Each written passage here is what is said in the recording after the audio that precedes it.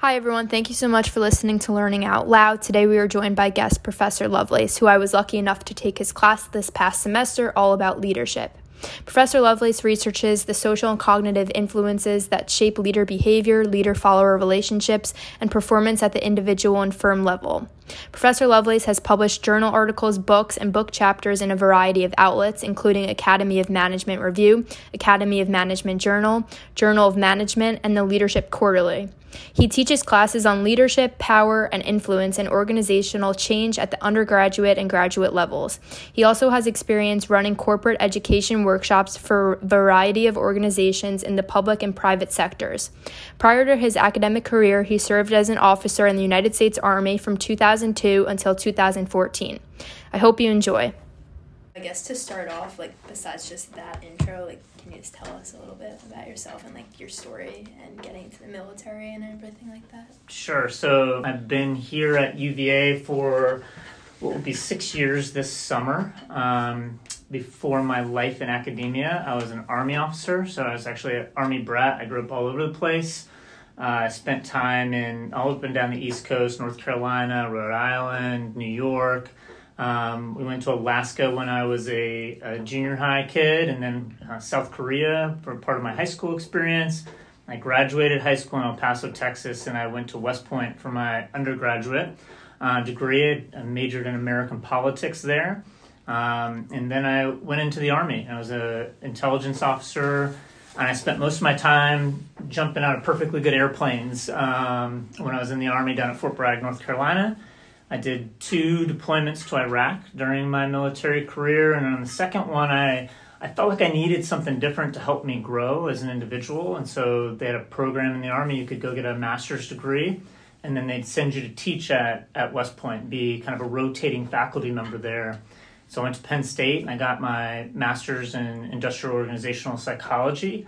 And while I was there, I just sort of got bit by the academic bug. I enjoyed the research and asking questions and learned that it was a lot of fun to teach. And so when I got to West Point and taught for a time up there, I ended up making a hard decision that my life was going to go a different direction. And so I got out of the Army and went back to Penn State, finished my PhD, and then led to me getting the job here at McIntyre. Like I said, that was 6 years ago, and it feels like it's flown by in an instant.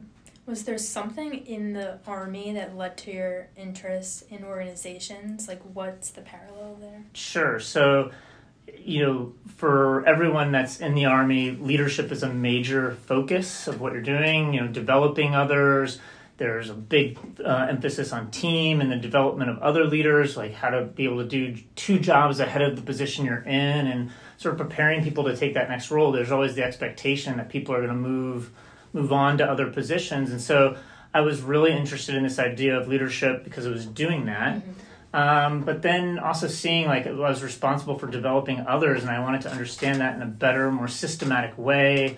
What's the science behind that? Not just kind of winging it by experience, sort of doing that thing. And when I had that opportunity to go back to school, Penn State actually had an interesting program where they were studying terrorist organizations and thinking about how the basis of research on psychology and leadership could be applied to help us better understand how do these organizations work? How do terrorist organizations recruit people, lead people, how do they motivate people? And so just at that moment that I felt like I needed to develop, it was like, I can go back and I can learn about these concepts in a, civilian institution, university. But then I can also try to apply them in a way that seemed like it was relevant to my job. And little did I know that I was going to learn way more than I had ever anticipated I was going to have the chance to do. Yeah, that makes a lot of sense. Was there ever a thought to take all that and go back to the military, or? Yes, for a while I considered that. I think it was a lot of personal kind of reflection, what's your purpose? What did I love about the Army? I loved a lot the idea of getting to develop other people, being of service to others. Even when I was in high school, that was a big thing for me. Why do you go do what you want to do? I knew I wanted to do something where I felt like I was giving back to something bigger than myself. I came from a military family, so a lot of those values on, duty and loyalty, country, integrity, these things were stressed in my household growing up, and they, stuck with me. I saw West Point as a way that I could do that and then develop skills but give service back to our country. I was at West Point when September 11th happened, not too far down the Hudson River, and so it made very real very quickly this commitment to give back. And so when I went to school the first time, when I went to Penn State to get my master's, my expectation was go teach at West Point, you rotate back into another military job. But I kind of discovered what I really cared about was helping other people learn and develop. And through a few years of teaching there at the academy, I was like, I can do that in some different ways. It doesn't have to just be being a military officer. There's some options for doing that outside of the Army. But I had also got this just, motivation to ask questions and to dig into those questions and to be able to play with things that I didn't understand. And that was the appeal of kind of being a faculty member, a professor at a university. It was like I could do both of those things. I could develop people, but that intellectual curiosity and exploring things I wanted to know more about was a key part of that job too. So I felt like I could have my cake and eat it too a little bit, Were there any parts about life in academia that weren't in the military that you were missing from that time back there, especially? I'd be lying to you if I said it wasn't an adjustment. There's military, like a lot of other organizations, right? You get this sense of identity on who you are, what you represent. It was very easy in the military to feel that sense of pride, right? You're putting on a uniform. Symbolically, you're putting on a uniform every day. It has the flag on it. You can get very motivated by that. And it's very easy to see the connection between what you're doing and service to the country. It's a little, more distal, I'd say, being a professor in academia. And so that was something I struggled with a little bit. And also, I was in the Army for 12 years. And so when you're part of something for 12 years, that's so core to who you are. Who are you without being part of that group? And that's the same for a lot of people. You leave college, you're no longer on the team, the sports team you were part of, right? Or even a group of friends that you define yourself by, and then you move away to another location. And so it was a little bit of a struggle with what was that identity, who was I without that? Were there values that I could hold just as true as an individual, and I didn't have to have them tied to being part of that organization? I think that was the little bit of roller coaster getting out of the military. Did that answer your question? Yeah, that makes sense. And this is something that I think we've talked about a little bit, and I was listening to a podcast with Alex Hormozy earlier, and he was talking about, he's a business guy who's started many big companies, has his acquisition company now, but he was talking about one of the traits of successful people is being able to kind of break down their goals or their rewards for themselves into smaller pieces or push it farther away from the end goal. So it kind of sounds like helping people or service, that's like very boots on the ground, literally in the military, and then helping people or being of service to a bigger thing is a little bit more indirect here as far as the time horizon. But I would say it took me a little while to see what was that connection, and then I could do that somewhere else. It just looked a little bit different, right? Mm-hmm. And I wouldn't even necessarily say that helping people was more distal. It just was a little bit of a different form. It wasn't the literal everyday being in formation and doing physical training, and it was having impromptu discussions with the student that wants to talk about their career after school or after a class, right? It's talking about some of the material that is going to be important, and maybe it doesn't hit right away, but it plants a seed for when you run into an experience on the job 2 years later. You're like, oh yeah, that's what we were talking about, and I see the why this is relevant to my work experience now, right? It's being able to understand that adjustment, and I could see it there. But now over my time, both teaching at West Point and teaching here, I was much more able to recognize how that purpose translated into more of an academic environment. Yeah, that makes sense. Was it kind of just a gut feeling that you got that was more of your purpose, or was it something else? Because I think that's something that college students often struggle with, that they don't really know what their purpose is. Sure. This is something that's very important to me, by the way, because I worry for college students today so often I see students come through their experience and they're like, I got to have that right job and this is going to be the perfect thing for me for the rest of my life. And I got to do and I'm a big believer in go figure that you can transition and you get something from every experience you're part of, but it's okay to change. And there's points of inflection that you're going to have naturally through your career to go on and to discover other things. How do you discover that purpose? It's constant reflection and discussion with others, right? A lot of that on your own, but do you have mentors that are helping you do things? Are you taking a step back from experiences that you have? And is this what I want to do? Why do I like this? What is important about this to me? Too often people just kind of go with the flow of the experience, but don't take a step back. We called them after action reviews in the Army. That was the kind of term for them, AARs. And too often people don't do that, I think, today, that you don't take a moment to say, what's the value of this experience? What am I getting out of this? What am I enjoying about it? What am I not enjoying about it? What am I doing well? What am I not doing well? How can I do something different moving forward? And like I said, you can process that in a lot of ways. Self-reflection, mentorship, peer reflection are all some ways to help you kind of dial into what might that purpose be. What do I want to, do with that? How am I going to explore that in my own kind of career journey? Yeah, I think that makes a lot of sense because when people are so tunnel vision, they almost don't let themselves reflect and don't want to reflect because then it could steer them away. Yeah, and I think you don't learn as much when you do that, right? Too often you got to go get that experience and you go do that internship, but if you do that internship and you never think about it really afterwards, you just put it on the resume and move on. There's no point. Yeah, maybe it helps you, but it helps you more if you kind of take a step back and what did I take from that? Getting that document, write it down wherever you keep your kind of notes, whether it's a journal, whether it's just, spending some deliberate time reflecting on it and just kind of making a mental note of it. I think that can be, really important experience to maximize what you're getting out of those kinds of experiences. I was just going to ask, does that for you look like sitting down with a pen and paper, writing that down or typing that up, or just kind of having those kind of landmarks to look at and reflect as you go throughout your day? How does that look for you? Yeah, I think it depends. Sometimes it's less formal than that. Sometimes it's discussions with somebody that's close to me. A lot of times for me now, it's my spouse who's kind of my partner in crime in life, right?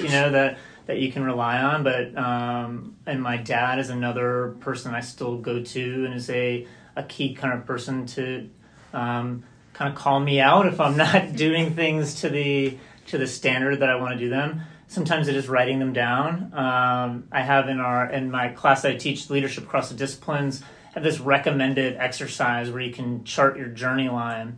And so what that journey line does is, what are all these key points you've run into and what kind of experience was it for you in terms of its positive affectivity, right? Was it positive? Was it negative? Did it change your trajectory? Was it a crucible kind of experience? And so naturally, because I teach that class now, every year I update it. And so every year I come back to that journey line. I think about what's happened since then. Is there anything I need to add to this and what that experience was? How do I think about that experience? How did it change my trajectory? And so, right? Yes, I document some of those things. Yes, some of those things are documented in writing for me in the journal.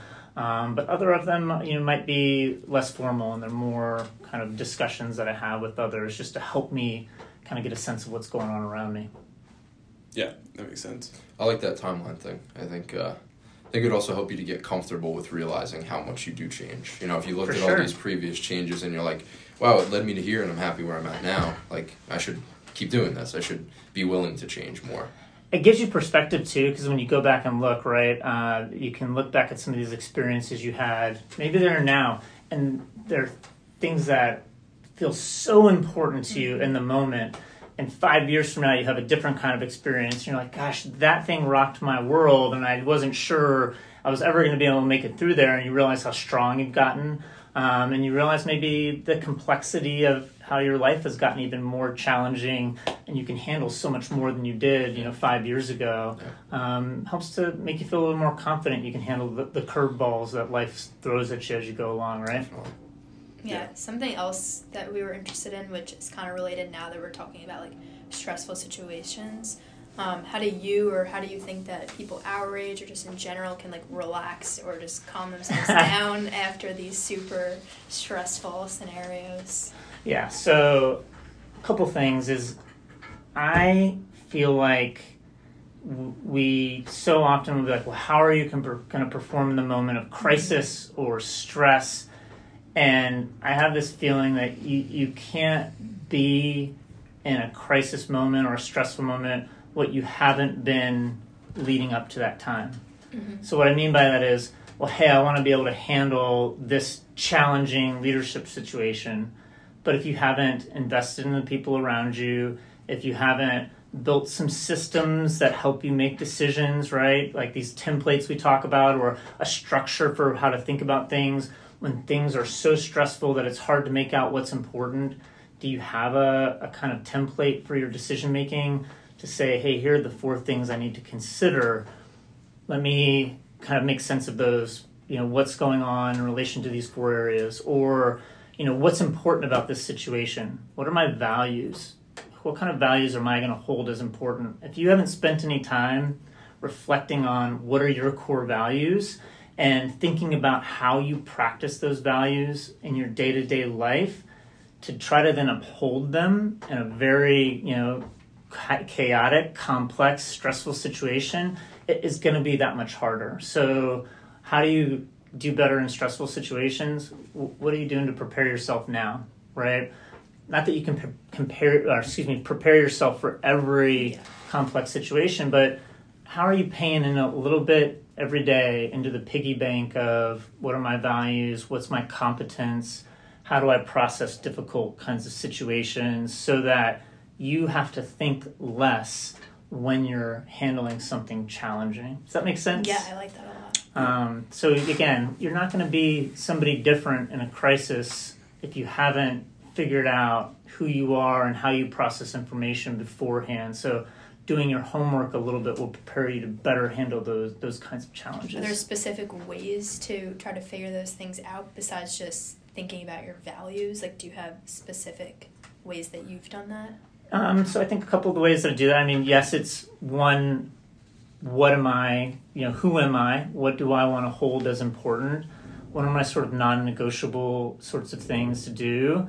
Some of it's learning from practice, and so putting yourself out there, and I'm trying to think of some examples for students, but hey, what club are you going to go be part of? How, what worked, what didn't work, when you're trying to influence people and bring them on board to do something.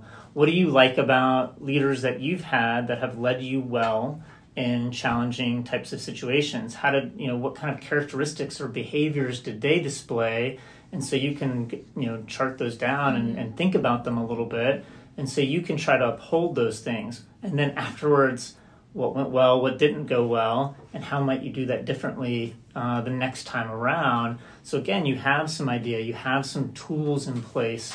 Not that you're sitting there with like your notebook and going through, but if you spent a little bit of time deliberately thinking about them, talking about them with mentors, talking about them with friends, having some key people around you that will help hold you accountable to the things you have said are important to you.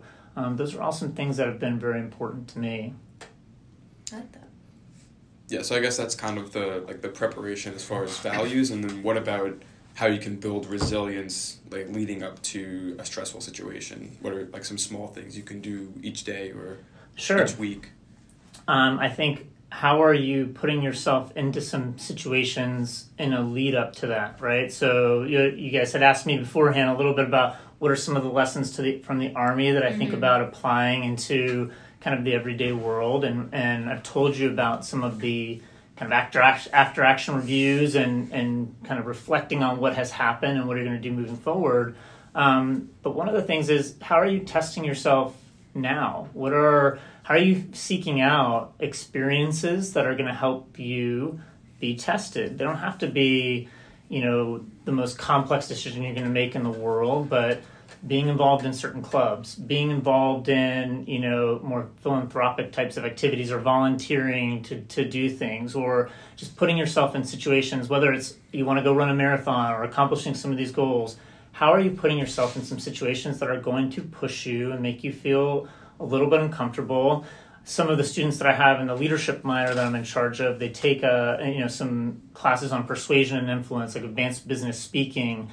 And a lot of them don't want to get up and talk in front of other people, but it forces you into some experiences of doing those things. And after you do it, it takes the shine off of how difficult that might feel, right?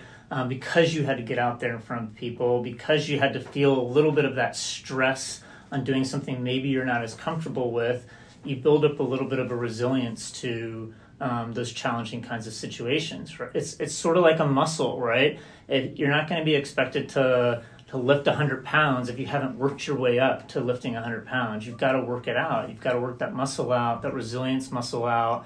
And the more you put yourself in some situations that help to develop that, that's one way to do it. How do you develop knowledge around, the ways that we're resilient and things that are helpful to be resilient in difficult situations, whether that be different types of strategies or things like that? You can develop that knowledge. Then you get experiences. You try to apply that knowledge, and maybe it works as well as you'd like it to, or it doesn't. But over time, you're combining those two things. And then that other piece I thought about, or I told you about with the reflection is, again, afterwards, what went well, what didn't go well. And so again, in the leadership class I teach, the intro leadership class, we kind of focus that whole class around those ideas. What are we developing in terms of our new knowledge? How to handle things? What do we call things? What are the concepts we need to be paying attention to? How do we pair that with experiences that help to test us and to make us put some of these skills into application? And then how do we follow through and reflect on them? So how do you combine those three things? And I think together, all three of those can help make you a more resilient leader. Yeah. Fair enough? Yeah, okay. That's a great answer. It was a good answer. Yeah.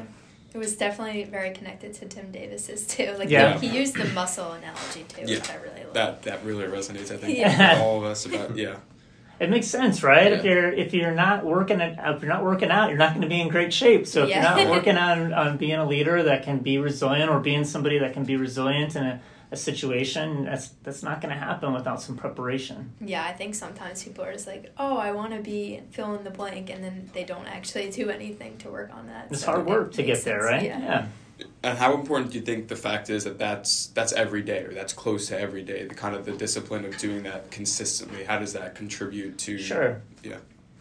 I don't think it has to be every day, right? But it is something that has to be consistent. And you all have very busy lives as college students. I have a busy life as a professor, and I have 3 kids at home, and it can be very hard to find those moments. But are you scheduling these things into your day, week, month? And sometimes you're going to have more time to do it, and it's going to be every day. And other times you're going to go start a new job after you graduate. You're not very far away from that at all, right? Yeah. And so you're going to be drinking from the fire hose when you get started in your professional career. And that's not going to be every day. But what can you make time for, right? Maybe then it's once every 3 weeks. You find a little bit of time to do something. Or maybe it's, I'm learning so much at work, I don't have time to kind of process new knowledge. But hey, I've got a mentor that can help center me, or I've got some friends that I can talk about these things with and be honest about what's going on, and they're going to help ground me. So where can you work those things in?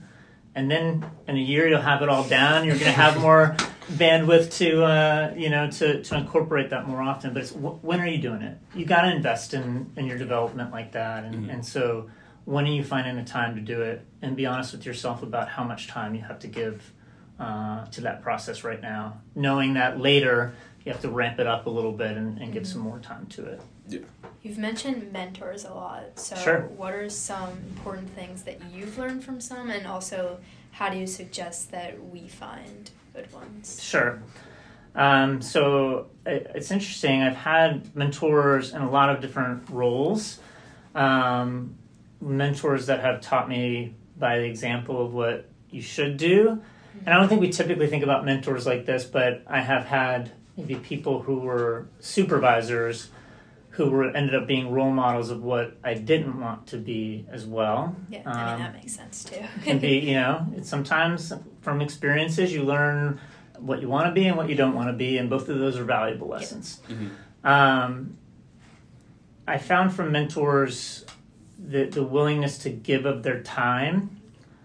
But I found maybe on the other side of being a mentee, when that was the most fruitful to me was when I was able to meet them in the amount of effort or exceed the effort the mentor was giving me. And so in terms of what I was putting into getting their feedback was more valuable when I put more effort in, and I wasn't just in receive mode for that mentor. And when I could help that mentor guide their feedback. So being specific, hey, I'm open to any of your input, but here is something I'm really working on. That has been when I've had the best feedback from mentors, or the most applicable feedback from those mentors. So a lot of what I think about is like, how are you owning your own development, right? And so how are you owning that relationship with the mentor? Not expecting them to just reach out to you, but having a genuine interest in what's going on with them and being willing to reach out to them. You know what's important to you in terms of values and things like that. And when you know that, you recognize that in mentors who have been able to demonstrate that in their career. And so deciding that that's an important relationship to you to maintain and continuing to invest in that, even if it's just to reach out and connect from time to time with a genuine sense of wanting to know what's going on, not just because you're expecting something back. So owning that relationship, the genuineness of that connection, I think are two things that kind of guide how I think about those processes with mentors. Does that answer your question? Mm-hmm. Yeah, totally. Yeah, I guess just to go back to the point about kind of owning your own self-development, are there ways that you track that for yourself, either quantitatively or qualitatively, where you can kind of check in and say, okay, I think I've made progress in this scenario or this arena, and I think maybe it's time for me to reach out to a mentor or me to focus more on my development in this area? How do you manage that? Sure.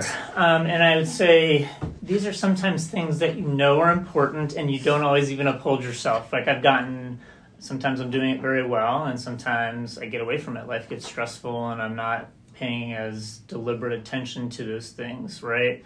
Luckily right now, for example, as a faculty member, we have a really strong faculty development process here at McIntyre. And so every year we're required to chart out our goals, and we do those in terms of what's important to us in this job, right? And so it's research, teaching, and service. And so because we have to do that for work, I take that very seriously, and I really try to do a great job on that, where it's helpful to me not just for the purpose of what work's having me do, but finding some synergy, and that kind of works for me as an individual and my own development as well. So that's one way I'm doing that on a yearly basis, and I'm able to track that. As a faculty member, some of it's publication of articles, some of it's feedback on, I have to review for other journals, and so I can set goals for a number of things. And so some of it's very quantifiable, and you can look at it that way. Some of it's less quantifiable. I think about things like, how are my classes and are students responding to this? And some of that's qualitative and the surveys we do at the end of the year, and I have to try to make sense of those. That can sometimes be hard because it's a little bit subjective, right? And I could focus on just the responses that are pretty positive about class and be like, the other one I don't know so much that's useful. And so that's again where we get back to, how are you holding yourself accountable? Are there folks that you can have come in and give you some objective feedback on things? I've asked other faculty to come in, for example, and observe my teaching to give me feedback. There's processes for us like the Center for Teaching Excellence that we can take advantage of to come in and do those things as well. So finding some objective ways. That's going to look different for you depending on what your career is, but are there some quantifiable things? And then are there some things that you can have some trusted voices come in and also give you some more objective feedback so you're not kind of fooling yourself on how you're doing with meeting some of these goals. Yeah. Would you have a similar answer for things not related to your career?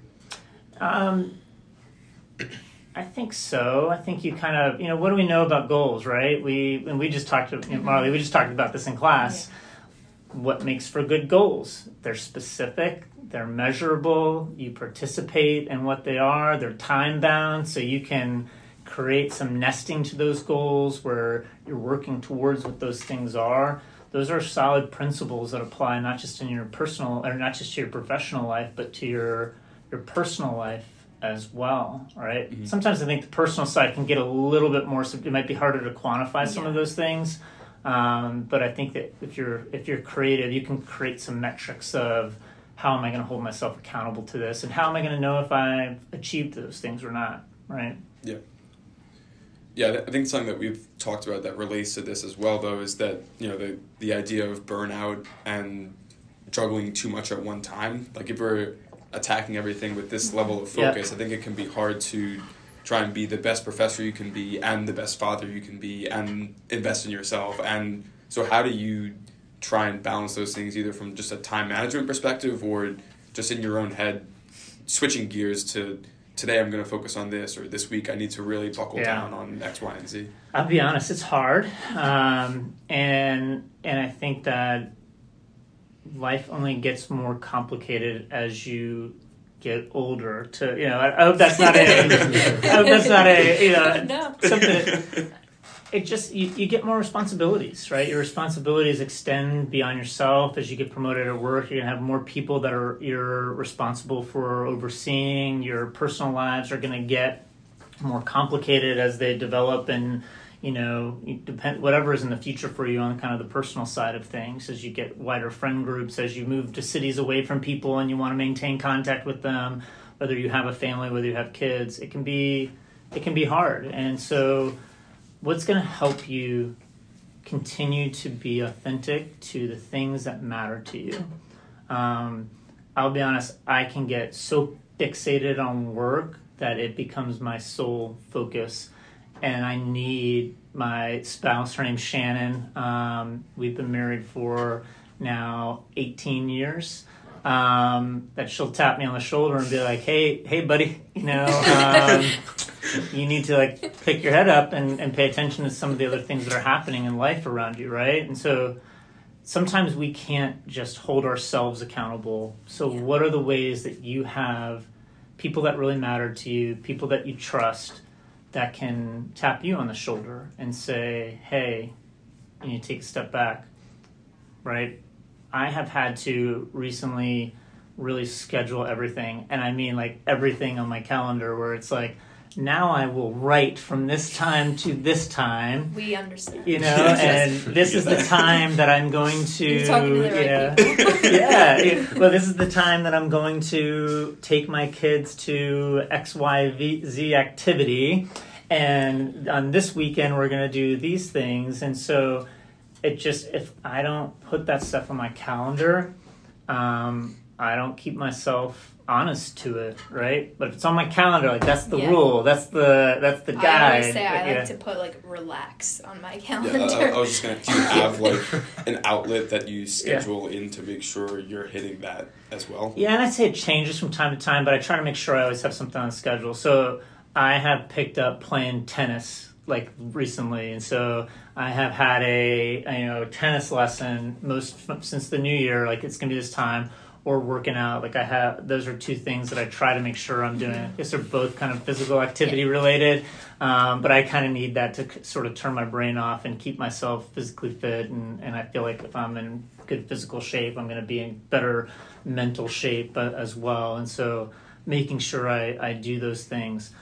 We got a Peloton a couple years ago, and like, it shows you all the activities you've done. And so I look back at that and I can see what I have done and not done. And I'm like, oh man, I start to feel kind of guilty if I've underperformed on getting on the bike and doing the other kind of stuff there. And so, you know, I know I've talked a lot about kind of documenting these things, but it's a way that I'm not able to explain away. I did those, you know, it kind of worked out since the new year. No, I can track and look back, and there's so many easy apps and things that are out there for doing those things now. I got to document that I'm going to do these things, and I got to follow up and be able to look back to hold myself accountable, so I can't sort of explain, you know, on the sly, sort of explain away why I did or didn't do as much as I told myself I would. Yeah, that's a great answer. What did relaxing look like when you were in the military, if there was at all?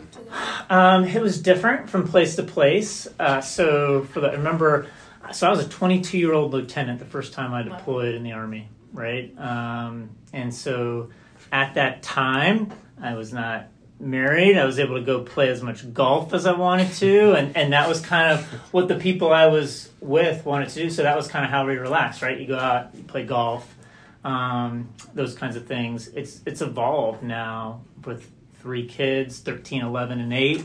Some of that relaxing time is doing things with them and finding where those kind of overlaps are. It might be watching Star Wars, big fans of The Mandalorian in our household, so we're watching that stuff together. Or it's going to watch them, be in their fencing tournaments or whatever the activity that they're a part of.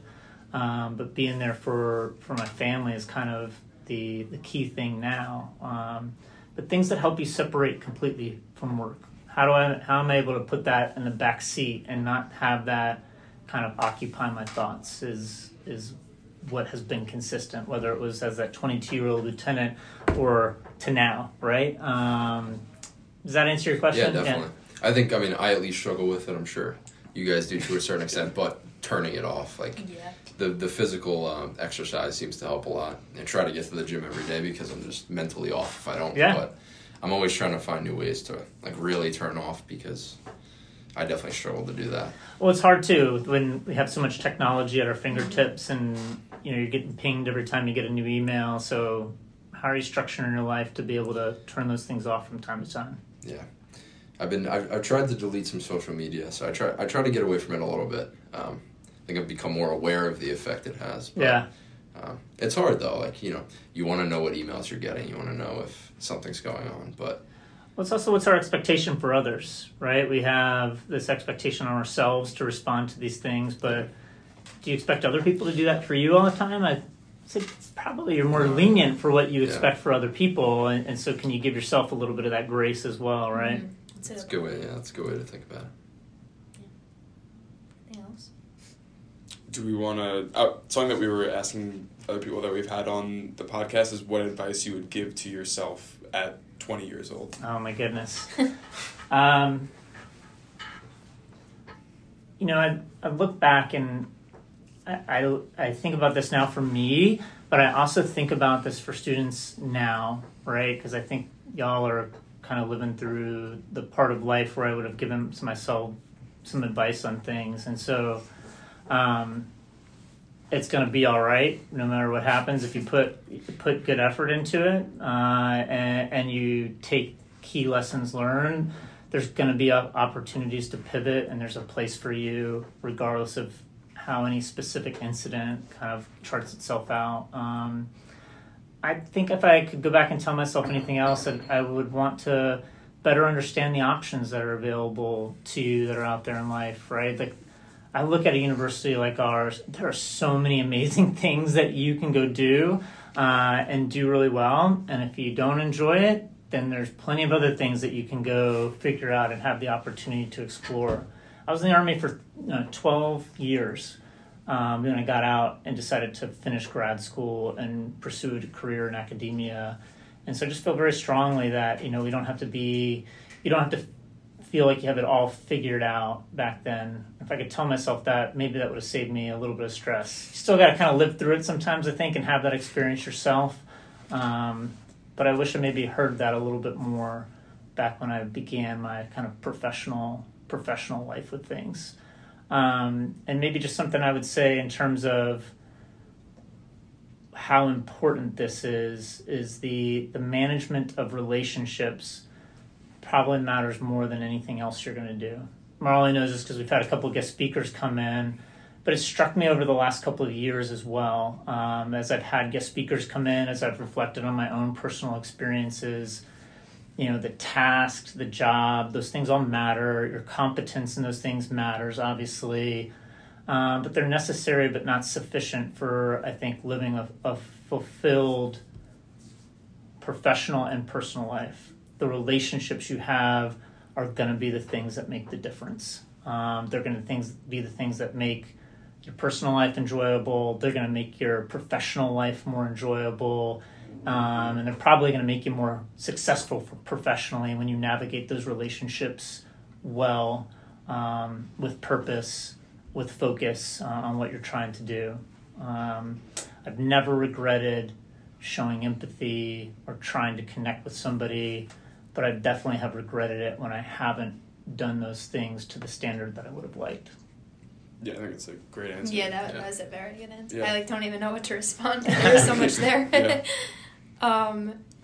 I guess something that I was going to say, at the very end, was that was a really good point about regretting, because I was just thinking about that too. I don't think that you will ever regret focusing too much on the relationship, but you would regret focusing too much on the task, because then you're not focusing on the other important things in your life. And I think that that's a good point to hear when you're super young too. And I think a lot of times especially as you start to get into leadership positions, by doing that, it's not like you don't care about the task, it's not like it's not important, but taking that time to manage a relationship, to make sure somebody understands what they're doing, to give them the chance to try to do that and give them a little support, costs a lot in the moment maybe, but overall in the long run, I find it costs less long term. They're going to be better at what they do. They're going to be more willing to support things that you're doing in Probably the future. Adds more long term. Yeah, they add more to the organization. It's just this multiplier of effort and effect, and then you begin to take a lot of pride in the success that they have later as well, whatever they go do in their careers. And so, I don't know, I've gotten a lot more out of those things than I've ever gotten out of, you accomplished this one task at work. I think more about seeing people I worked with in the Army who went on to be, go to officer candidate school and become an officer themselves, from student veterans that I've worked with here on campus that have graduated and gone on to these amazing careers after their time at UVA, or students who have gone on to, be these amazing entrepreneurs, and seeing how they've applied some of the things we've learned in class. That's meant a lot more to me than any single paper I've gotten published or some more individual task accomplishment than I've had. I mean, it says more about you as a person as a whole rather than just the task. So another question that we're trying to ask everybody is just, how much of your success do you think you could contribute to hard work versus luck? And something that I prefaced last time was, success doesn't have to just mean career-wise. It could mean... Sure. I don't know if I see those things as separate, right? I think through hard work you create opportunities for luck to pay off. Through hard work you're given a chance to do a different project at work. Through hard work you put yourself in a place that you might be visible to a boss that wants to bring you on to something new. And so, yes, timing matters. Yes, luck happens, but I think very much... luck is kind of a byproduct of you putting yourself into situations that you're prepared to excel in. So, I don't know that I see them as separate, thinking about that question. Yeah, that's it. Yeah, kind of creating your own luck. Yeah. In a sense. You work hard, people see the value that you bring to things, and then you're lucky to get an opportunity, but you got that opportunity because of the potential that you've demonstrated. I think those two things are tied together. Mm-hmm. Maybe I just want to think I have more control over what's going on around me than I do, actually, I was just asking that question. I forgot how I phrased it, but I was like, do you think it's better to think that you're totally in control of everything, or that you're in control of nothing? Because then it takes the pressure off of you in a way. Yeah. If you think that just everything happens for a reason and whatever, or is it better to think that you're in control of most things? I'm smiling a little bit because I even had this conversation with my daughter this morning, where she was telling me something about what her brother was being able to do, something she wasn't able to do, and I was like, well, what can you control and what can't you control, and why don't we just focus on the things that we can control, because I can't do anything about that other stuff. And that's not always easy, and I don't know that I always do a great job of it myself, but that's something we try to talk about a lot. What can you control? Because you can do something about that stuff. what can you control about developing your competence? What can you control about making sure relationships that matter a lot to you are something you continue to invest in? And the things that you can't control, how much is that really bringing positive or negative vibes into your life? Because I'm betting it's probably more of the negative side of things, right? Yeah. So I like that. Yeah, so not one or the other, but what can you control, and how do you focus on those things? Mm-hmm. Yeah, I think that helps a lot as well when you put all the effort in and you start something and you hit a bump in the road, it doesn't go exactly how you wanted to get off to a good start. It can be easy to kind of extrapolate that and say, well, if I'm putting in the work and this is the result of that, then maybe this won't happen, or maybe something that I don't want to happen will. So I think just being able to compartmentalize like what has been done, what you have control over now, and what's going to happen in the future as a result of that is. And what could I have recognized? Was there something I missed that I could have recognized to mitigate risk involved in something, And even if the answer is yes or no, then at least for the next time around, right? Yeah. Could have created some potential to limit the impact of that external thing that I don't really have control over. Mm-hmm. Yeah, I think so. I guess the last question that we have is, it sounds like you've had a very interesting kind of windy path to where you are now. So are there any, maybe one or two experiences that kind of especially stand out to you as having an unexpected impact on where you ended up today that you just weren't anticipating? I would say there's a few things that come to mind. I think you're going to have multiple of these experiences in life. I think September 11th for me was just a monumental event, in part because of the timing that it came. I was a fourth class, we call them firsties at West Point. I was a firstie going out into the Army, and it kicked off a series of events of deployments and things like that that became true sort of foundational events in my life, those deployments that I had as part of the Army. Regardless of all the politics around that, for me it was me in the middle of a place I didn't know with other people I was responsible for, and that very quickly changed my perspective on what are the stakes in life, right? And you asked a little bit earlier about purpose. I think that was something where it was like, well, what is the purpose, and what are my responsibilities to others, and put that into a very kind of clear focus of, okay, putting me down that path to the importance of others, and that really being the most important part of what I wanted to kind of focus on. Again, I think these are a few different experiences, but the birth of my kids maybe put into that question of finding the balance in life. Before that, I'd be honest, it probably leaned a little bit more work. And now I've had to see, well, there's very important people that are outside of that professional life that I have responsibilities to, and how do you manage that and play an active role in those things. Marley, I think you said it earlier, the success that we have, and it doesn't have to be professional success, and thinking about what does that kind of personal success look like. And then the last thing I just say is that grad school experience, I could not have imagined transitioning out of the Army halfway through a military career before I had that grad school experience and the power of education. I'll be honest, I don't know that I fully appreciated it in my undergraduate experience. It was going back to grad school as a 30-something-year-old to start a master's program, and I thought, oh my gosh, the only thing I have to do is care about myself and doing work at school. This is amazing. This is an amazing experience. And so I joke around a little bit about that, but the value to be able to explore and to learn, I saw that in a very different way. That second time around, getting to go back to school. So for me, I not like as many of you and your classmates that I feel like a lot of you have learned that experience now. I had to go through 2 combat deployments and a career in the Army, and then I was like, oh wait, this is really important. It can be pretty impactful. I think those things became very important to me. And now in retrospect, like now looking back at those things, those 3 kind of experiences have forged my life in a different way. Yeah. That's another awesome yeah. speechless answer. Yeah.